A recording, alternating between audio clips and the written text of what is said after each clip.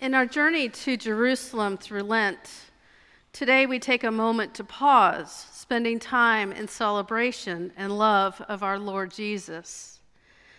We are 6 days out from the celebration of Passover, and Jesus is in Bethany with his friends, Martha, Lazarus, and Mary.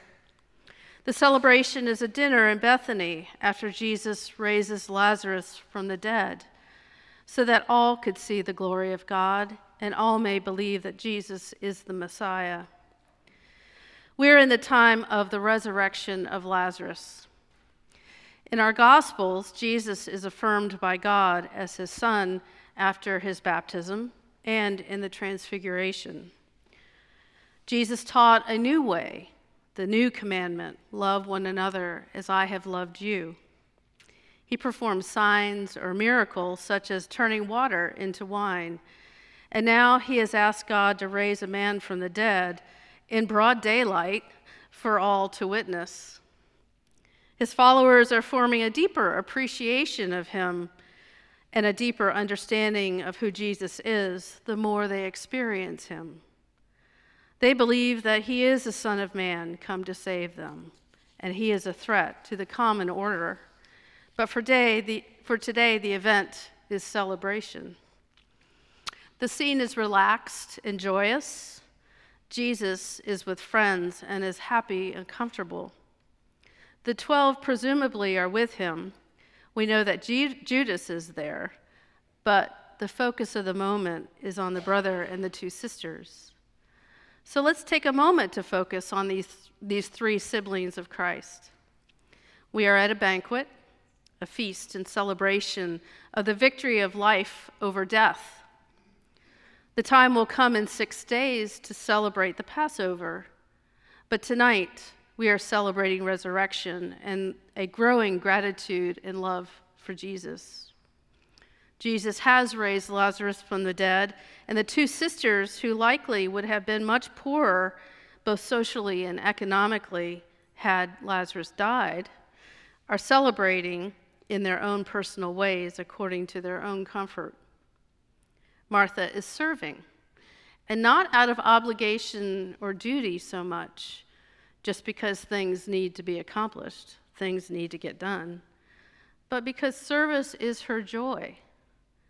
That is the way she best enjoys fellowship and her time with Christ.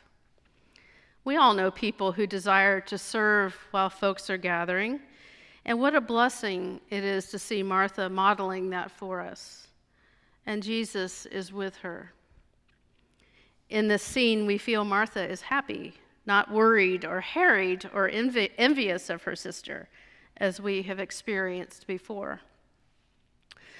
Lazarus is at the table with Jesus along with others. Being a celebration, the conversation is happy. There's laughing and smiles, the warmth of true friendship.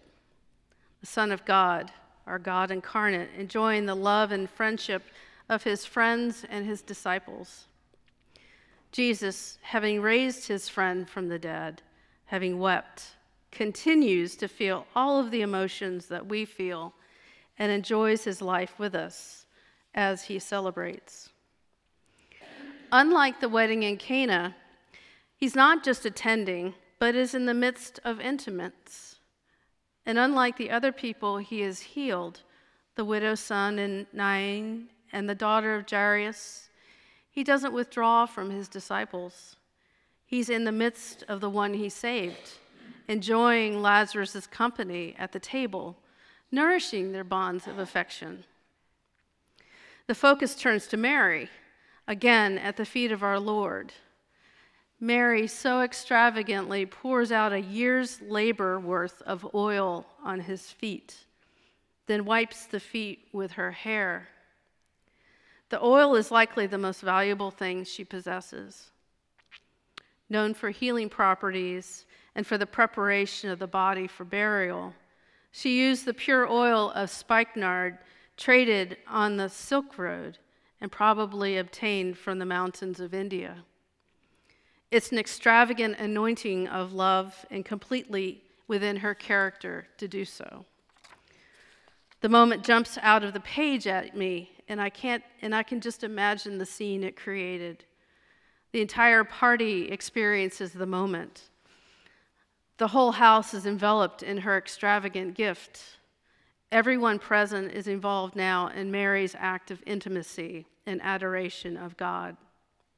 She makes the presence of Christ known to all in the house, and likely the scent extended beyond the home into the surrounding neighborhood, spreading the wonderful good news to others. And as if that was not adequate enough, Mary, in her own adoration, offers not only the most valuable items she owns, but then her hair, her own glory to Jesus. She uses her glory to bathe the feet of our Lord. Mary, taking the role of a servant,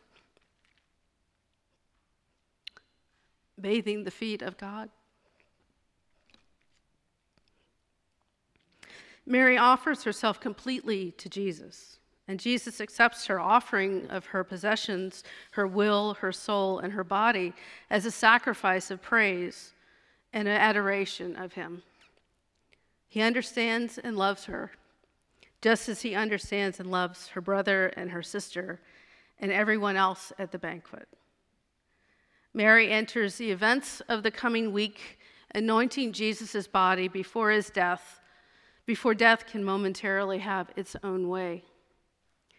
In her adoration, she points the way to Jesus' victory over death by anointing the living God. It is lavish love on our Lord. In this story today, we witness the praise and adoration of God, and we are present at a heavenly banquet. Today, we have a foretaste of the resurrection house of God, filled with many rooms.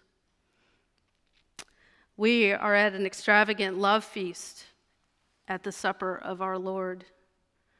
That is what awaits us as followers of Jesus. And at the Lord's table that we share with him, he is served and worshiped. Let us be lavish in our love of Jesus. He is our one and only Christ, through which all things were made. He's worthy of our extravagant and lavish praise. Jesus was complete in his sacrifice for us. And like Mary and Martha and Lazarus, we can offer ourselves lavishly to others through Christ. We can serve others, share our earthly treasures, spend time listening and sharing a meal, or sips of coffee or tea, depending on your taste. Let us all come to his banquet and give lavishly of ourselves, being fully present to our Lord. Amen.